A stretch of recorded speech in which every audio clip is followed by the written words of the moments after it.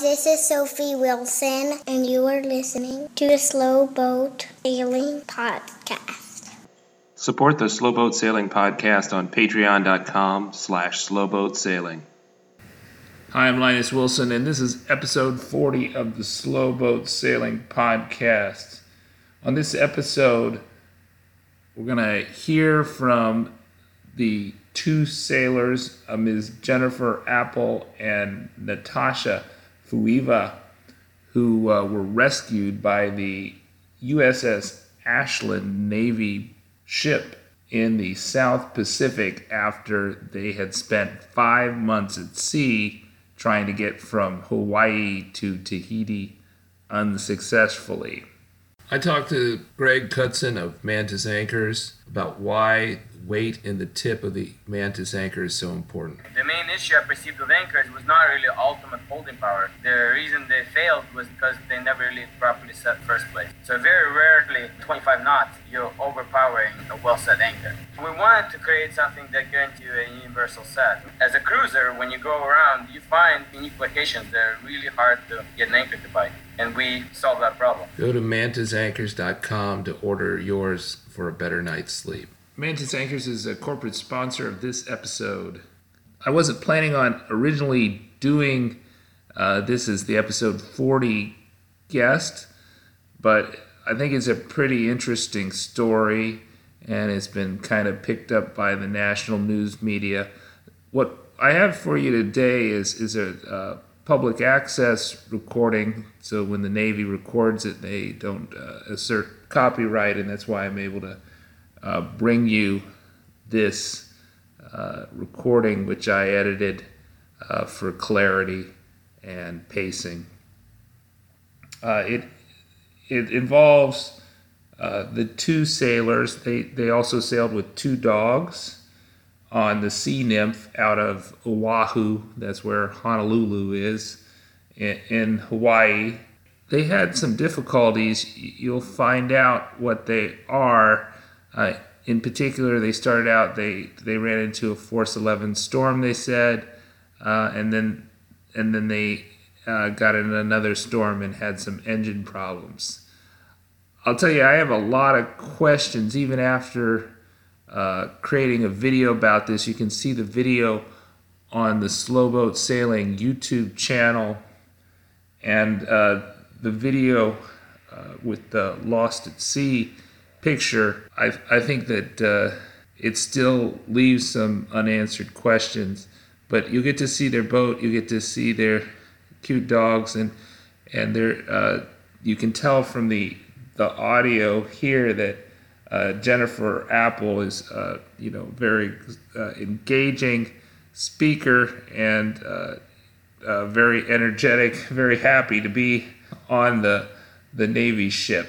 I think, one of the unfortunate things is that no member of the sailing press was on this conference call. So you have kind of reporters, I don't know what their backgrounds are, from NBC News and ABC News. And while they do ask good questions, they don't have the in-depth knowledge that you'd expect from somebody in the sailing realm.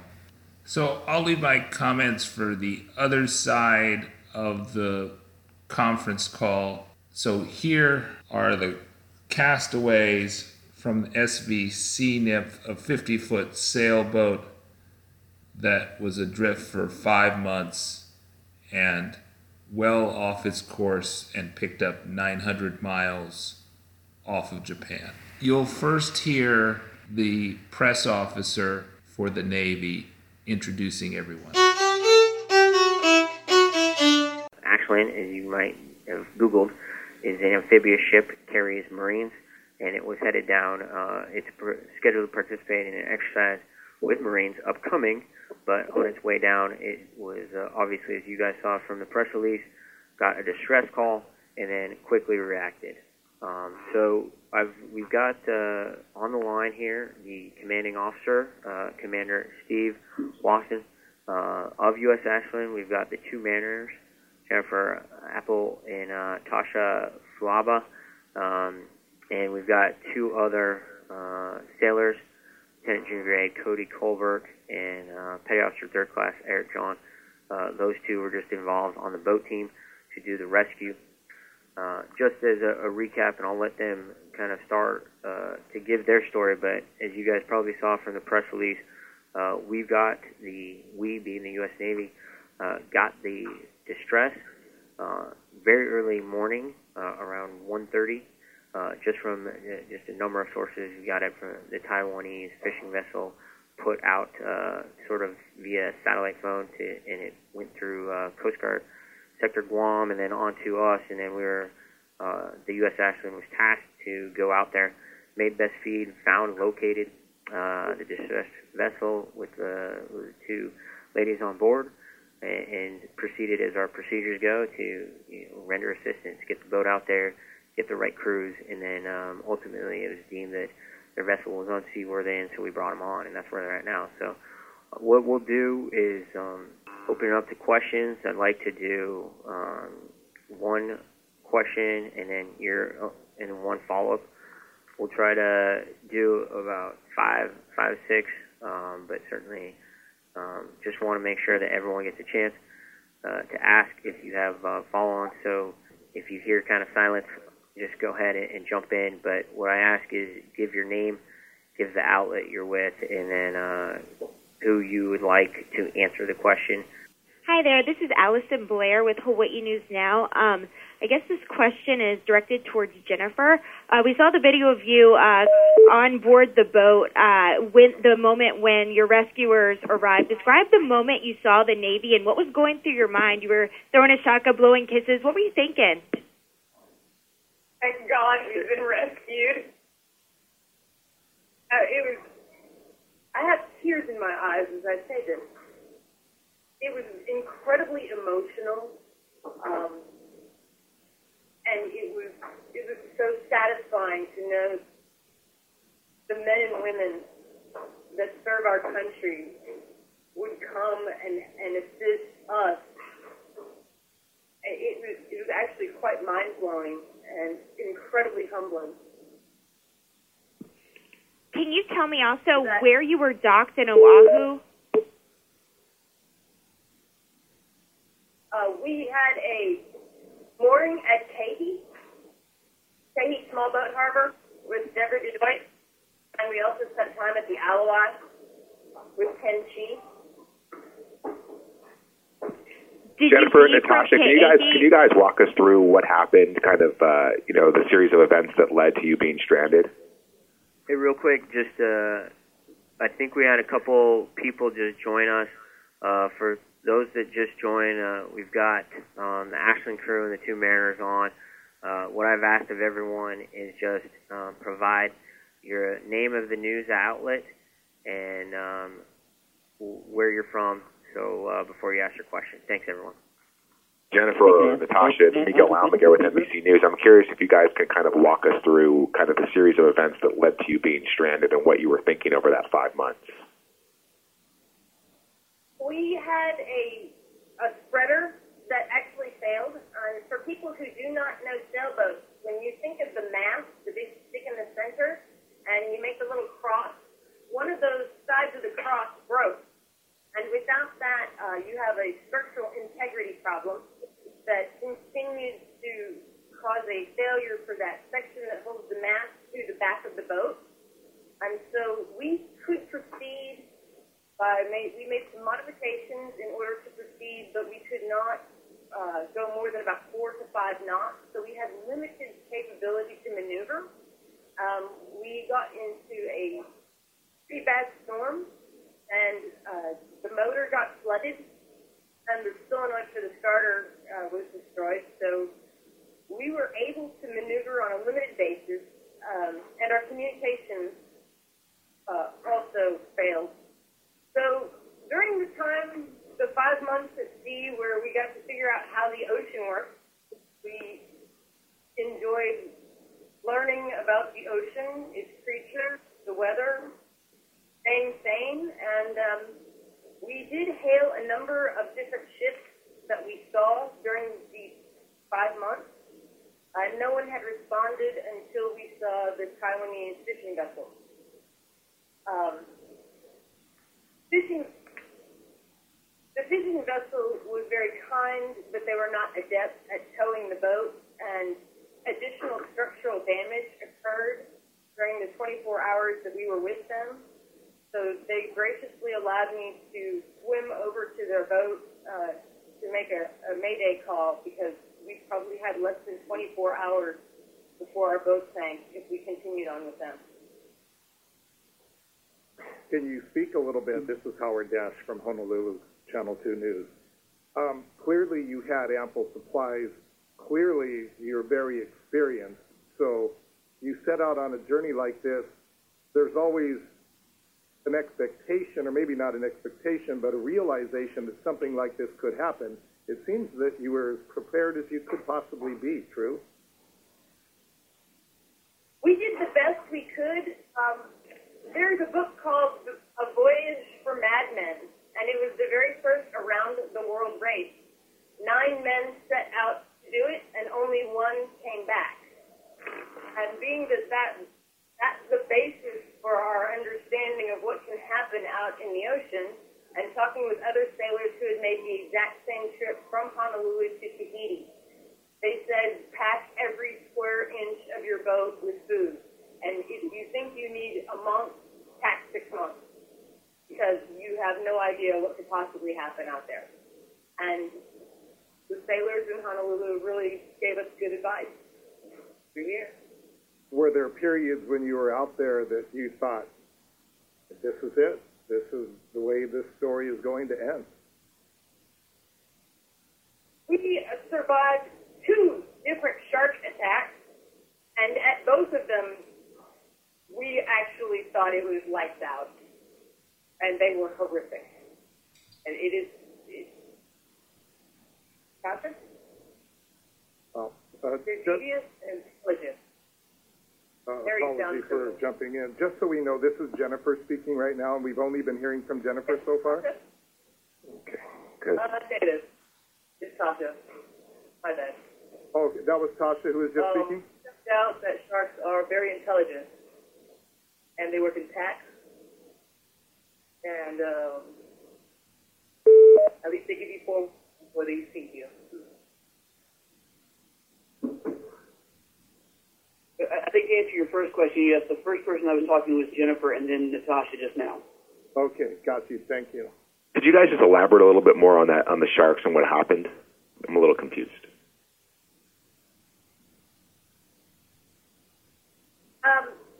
If you could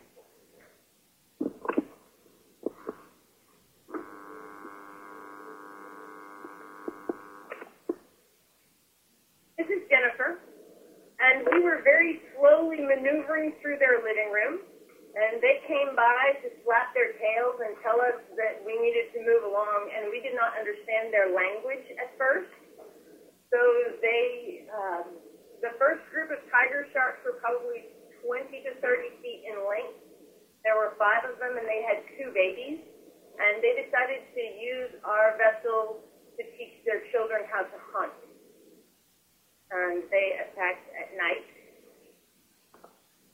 The next morning, a pod of 5 male dolphins showed up to check on us and see if we were alive.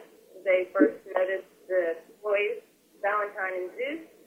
Then they saw me, but they would not leave the boat until they heard Natasha speak. And when they did, they went about 200 yards off the port bow and started doing flips. And later that evening, at least 70 of their cousins, brothers, friends, and relatives all came to have a party by the boat. And we knew that that was special. The next morning, one of the tiger sharks, who was a really sore loser, came by, and he was about 20 feet long. It came up and freeboard hit the starboard quarter, which is the backside of the boat. So I do understand how freeboard holing occurs. We were just incredibly lucky that our hull was strong enough to withstand the onslaught. Like to eat dogs. I know you haven't even made your way back to land again, but do you already have plans to set sail again, or have you kind of had enough of the water for the moment? We are actually looking forward to see seeing the sea nymph again, hopefully in Okinawa, so that we can repair her and sail her back north of the French frigate Shoals and back into Oahu. No fear. Well, you gotta dive sometime. You may as well be doing something you enjoy when you're doing it, right? Good for you. Sorry, can you tell us the name of your sailboat one more time? Oh, I apologize. This is Jennifer. At the current time, the boat is adrift and is working its way towards states roughly of the northern Marianas to the southern part of the Japanese Nento Soto Islands. And we are hopeful that some other vessel who is crossing from either the Philippines, South China Sea, or Japan on their way to Oahu, to Honolulu Harbor to deliver goods would be able to spot it and let the U.S. Coast Guard at Honolulu sector know about that to help us retrieve the boat. Can you tell us the name of your boat one more time? Yes, it was the Sea Nymph. Hi, this is Louis Martinez with ABC News. Can you hear me? Yes, sir. So one question that I've gotten is, this is obviously a sailboat. How could you not sail to your destination? The rigging, which holds the mast, that mast weighs a little over 600 pounds. It's 57 feet tall, so it's roughly 6 stories in the air. And the metal pieces that hold it in place broke. And so it's kind of hard to hold up fabric that can move a 25-ton boat in 20-knot winds if the entire thing is shaking and ready to fall over and capsize the boat. Picture your house getting shook with an earthquake and walls starting to come apart. And yet you can't get any help at all because you're in the middle of nowhere. And if it falls apart around you, you're swimming and you're shark bait. So no, we could not sail. And just to be clear, Jennifer, did you leave from Ke'ehi or Alawai Boat Harbor? Alawai. And can I ask how the rigging got damaged? I mean, was it in that initial storm in May?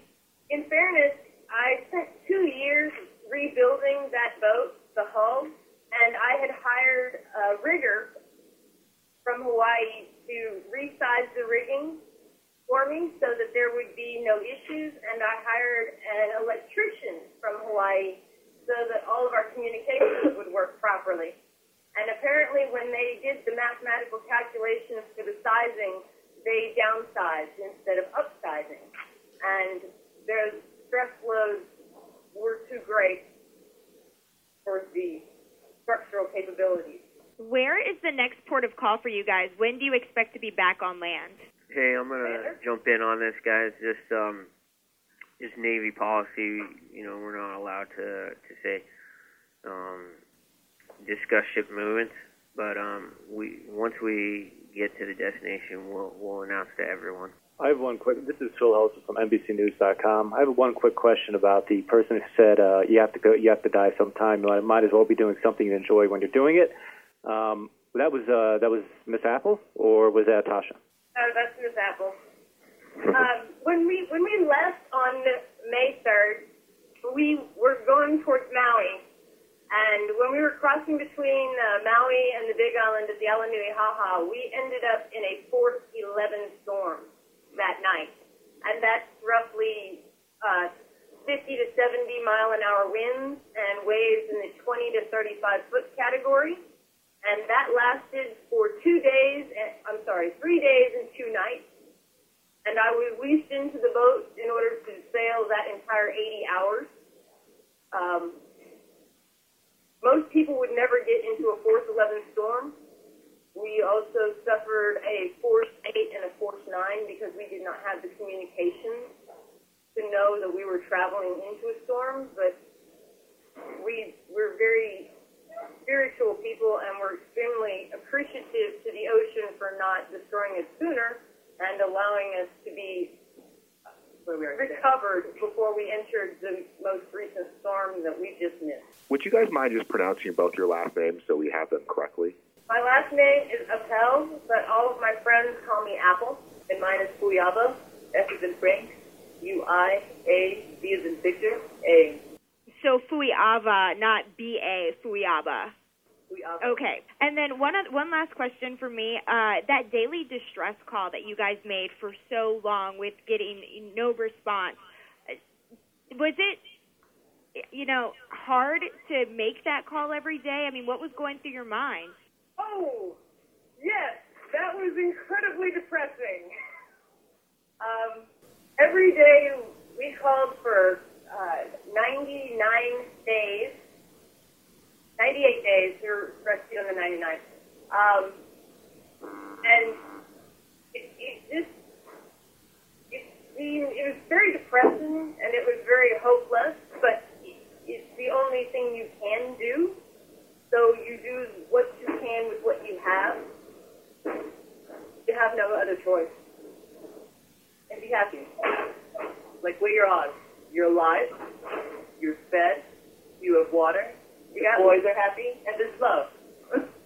And there's different sunrises and sunsets every day. And you're around for a reason, right? But you may as well use the time you have to do something beneficial, right? Can I follow up? I think in your opening statement you mentioned that there were some vessels that were within your sight, but that they did not respond. Is that correct? That is correct. And was that because you were on different frequencies, or why do you think that was, or how close were they? Well,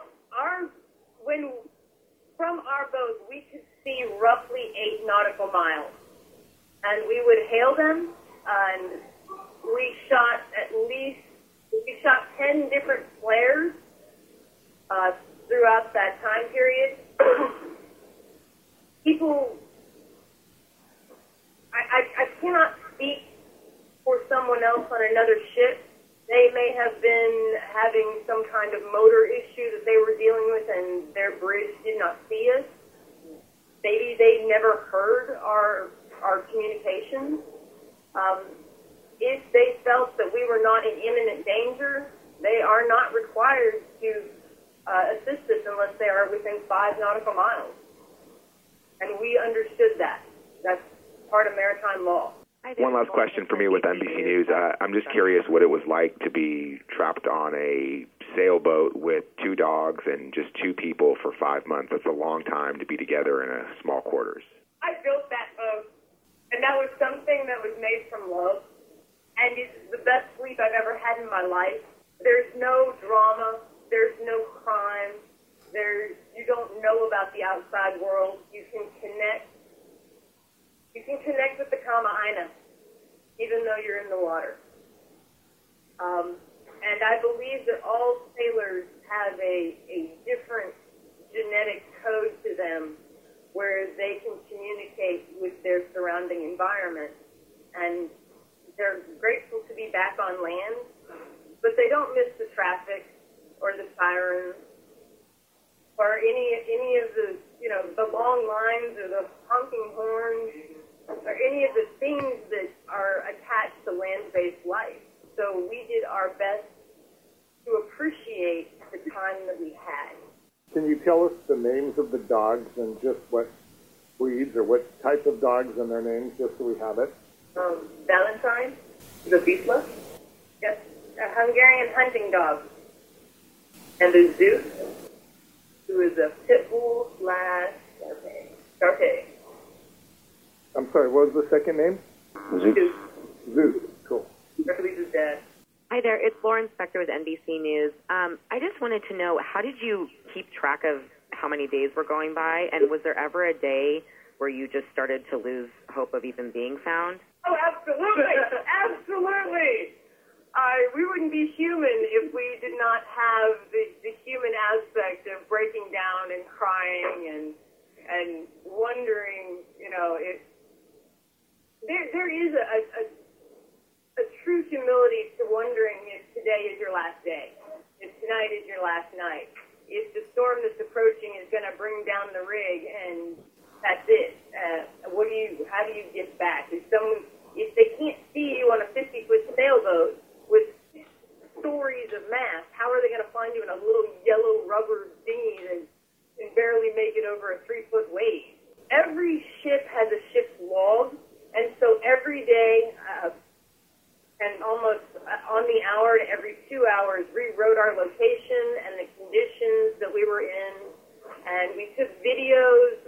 have a Geiger counter. We took radiation readings on a regular basis to see how the radiation from Fukushima, Japan was affecting the areas that we were in.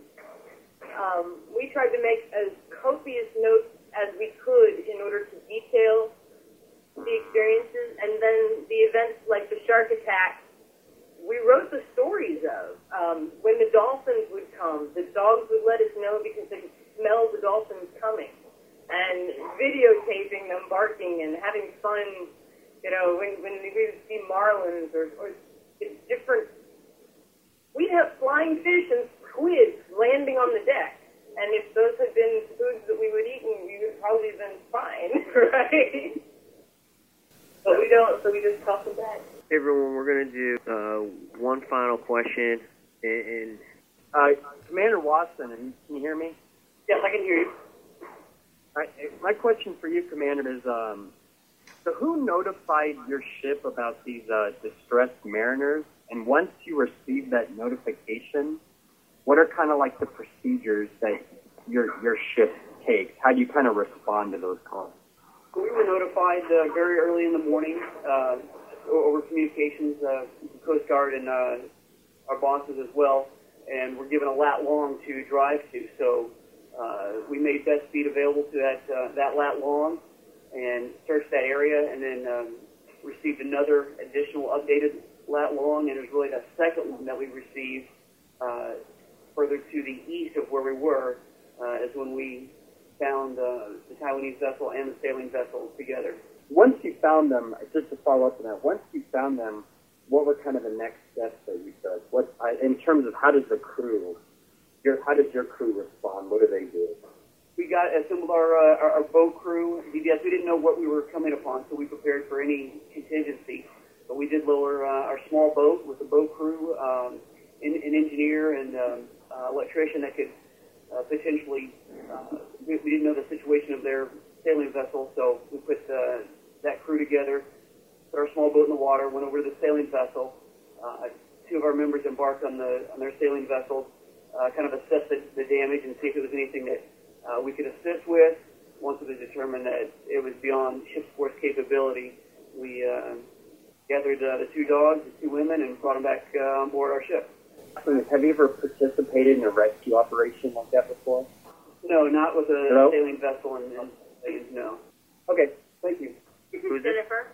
For people who may not understand traveling with pets, those are our companion animals. And they actually made the bad times so much better. If we had not had them to increase the levity during the really hard times, I am absolutely positive that our attitude would not have been as positive as it was. And on top of that, I cannot begin to tell you how professional and polite and clean and perfect and amazing this ship and its personnel have been. They have attended to us with kid gloves, and I've never been on a Navy ship before, but you could eat off the floor. It is an amazing place. Jennifer, can you tell us how long the length of the sailboat? How many feet? 50. Got it. And how long was this trip in the making? 2.5 years. How did it come about? And was it part of a larger stretch of the journey? I have traveled the Hawaiian Islands. I've been in Hawaii for 10 years, and I'd already traveled the islands, and I wanted to go see the other 20,000 islands in the South Pacific.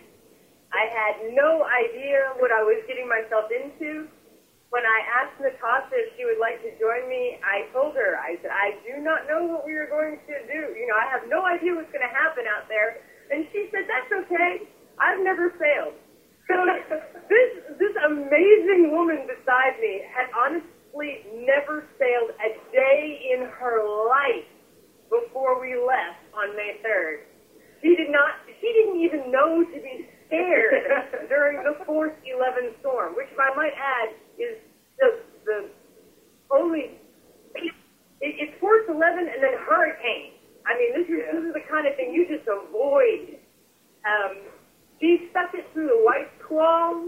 She stuck it out through the shark attacks the first time. She stuck it out through the 40 to 50 foot sharks that broke somebody else's boat. Because we saw parts of their boat float by us 3 days later. We know they're killers. And she didn't flinch at things that I expect grown men to cry about. So I'm stoked to have the love that we did. How far to Tahiti did you guys get?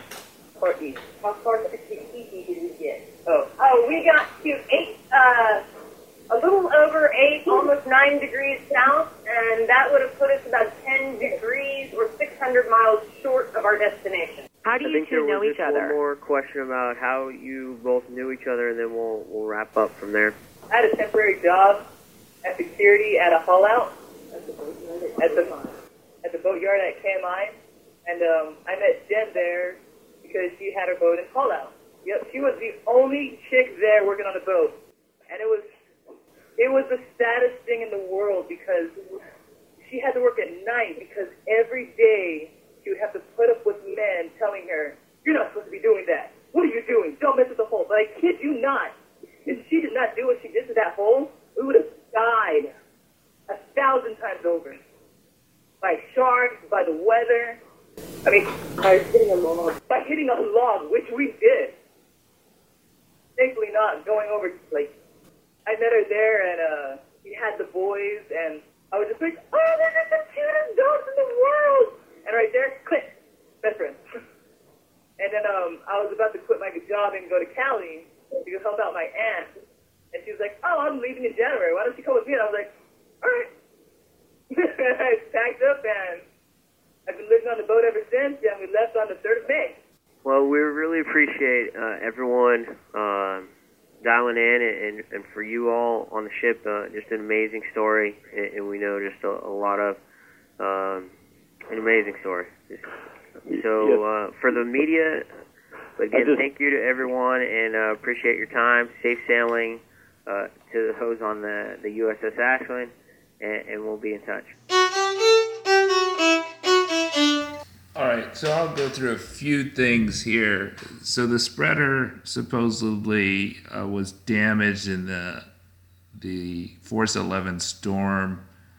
Okay, so I think that one of the big things is just, maybe it's not a mystery, but it's a judgment error that A should not have sailed into the Force 11 storm. She should, even with limited communications, had a forecast of that. And once they had sailed into the Force 11 storm, they should have went back into port because they were right next to the Hawaiian Islands and licked their wounds and made sure everything was shipshape before they went back out to sea. That's my opinion. You know, the other thing is there's this big mystery about what kind of communications they have on board, and I still don't know that. I don't know if they had SSB. I don't know if they had any type of satellite phone. I get the impression from all the editing I've done that the owner, I believe it's Jennifer Apple, was not super low budget cruiser, because she did say that she paid somebody to do the rigging and she paid somebody to do the electronics, and that's not really the actions of a super low budget cruiser. So I would think that she could spring for a EPIRB and a sat phone or an SSB. Perhaps she didn't know how to use either one of those things. One of the things I think, because the VHF was working and the water maker was working, it seems likely that they had electricity to a certain extent, and they could have got the communications working. But you know, it's conceivable that because she had people install the communications for her or install the electronics, that she didn't know them very well, and that may have been part of the problem. I think that another big issue is, which will come out in what I'm going to put up on the bonus episode. So they had a later interview by just the Navy, but no reporters, which kind of gets into more detail about, and you can see it on the Slow Boat Sailing YouTube channel, the Sailing Mystery video that I have on the YouTube channel. You can see that part of the interview, but I'll put it on as the bonus episode for patrons only. They mention that they did sail by some atolls and they saw, very high currents, and that indicates to me, so 11 knot currents, which is ridiculous. That indicates to me that those were pass currents, not open water currents, because there aren't open water currents of 11 knots. If they didn't know how to time the passes, because that's what you have to do for an atoll, that you need to go in at slack tide. The other thing is, if you're getting close to islands, why can't you call for a tow? So those are all big questions in my mind that I don't know an answer to. I mean, if they're close to islands, then they're in VHF range and they can hail somebody, and conceivably somebody can give them a tow. Like, by the time the Japanese fishing vessel was towing them, they're way out in the open ocean. Very difficult tow to do, but if you're a few miles out and it's in good conditions, then it's conceivable they could have got a tow. I guess the other huge thing I think that weighs on a lot of people's minds that I've seen on Facebook comments, for example, is if you can go to 4 to 5 knots, as they said, you can go anywhere. I mean, in 5 months, you could get around the world. They certainly could have got to mainland Asia if they wanted to, and but I think they possibly they were going in circles a little bit, and perhaps that was due to just bad judgment. It's not clear to me from all the editing that I've done that they, but it's also not decisive that they didn't have GPS. I think they did. My guess is they did have GPS because they seemed in the interview that I'll put up for the bonus episode, and that's also reproduced in video format on the YouTube channel, that they did seem to know where islands were, and that wasn't a big issue. All right. Thanks a lot. Goodbye for now, and have some fun on the water. I'm Linus Wilson. If you like this episode, please leave a nice rating or review on iTunes and to help it get out the word. Hi, I'm Jana Wilson. Thank you for listening to the Slow Boat Sailing Podcast. Subscribe to our free newsletter at slowboatsailing.com.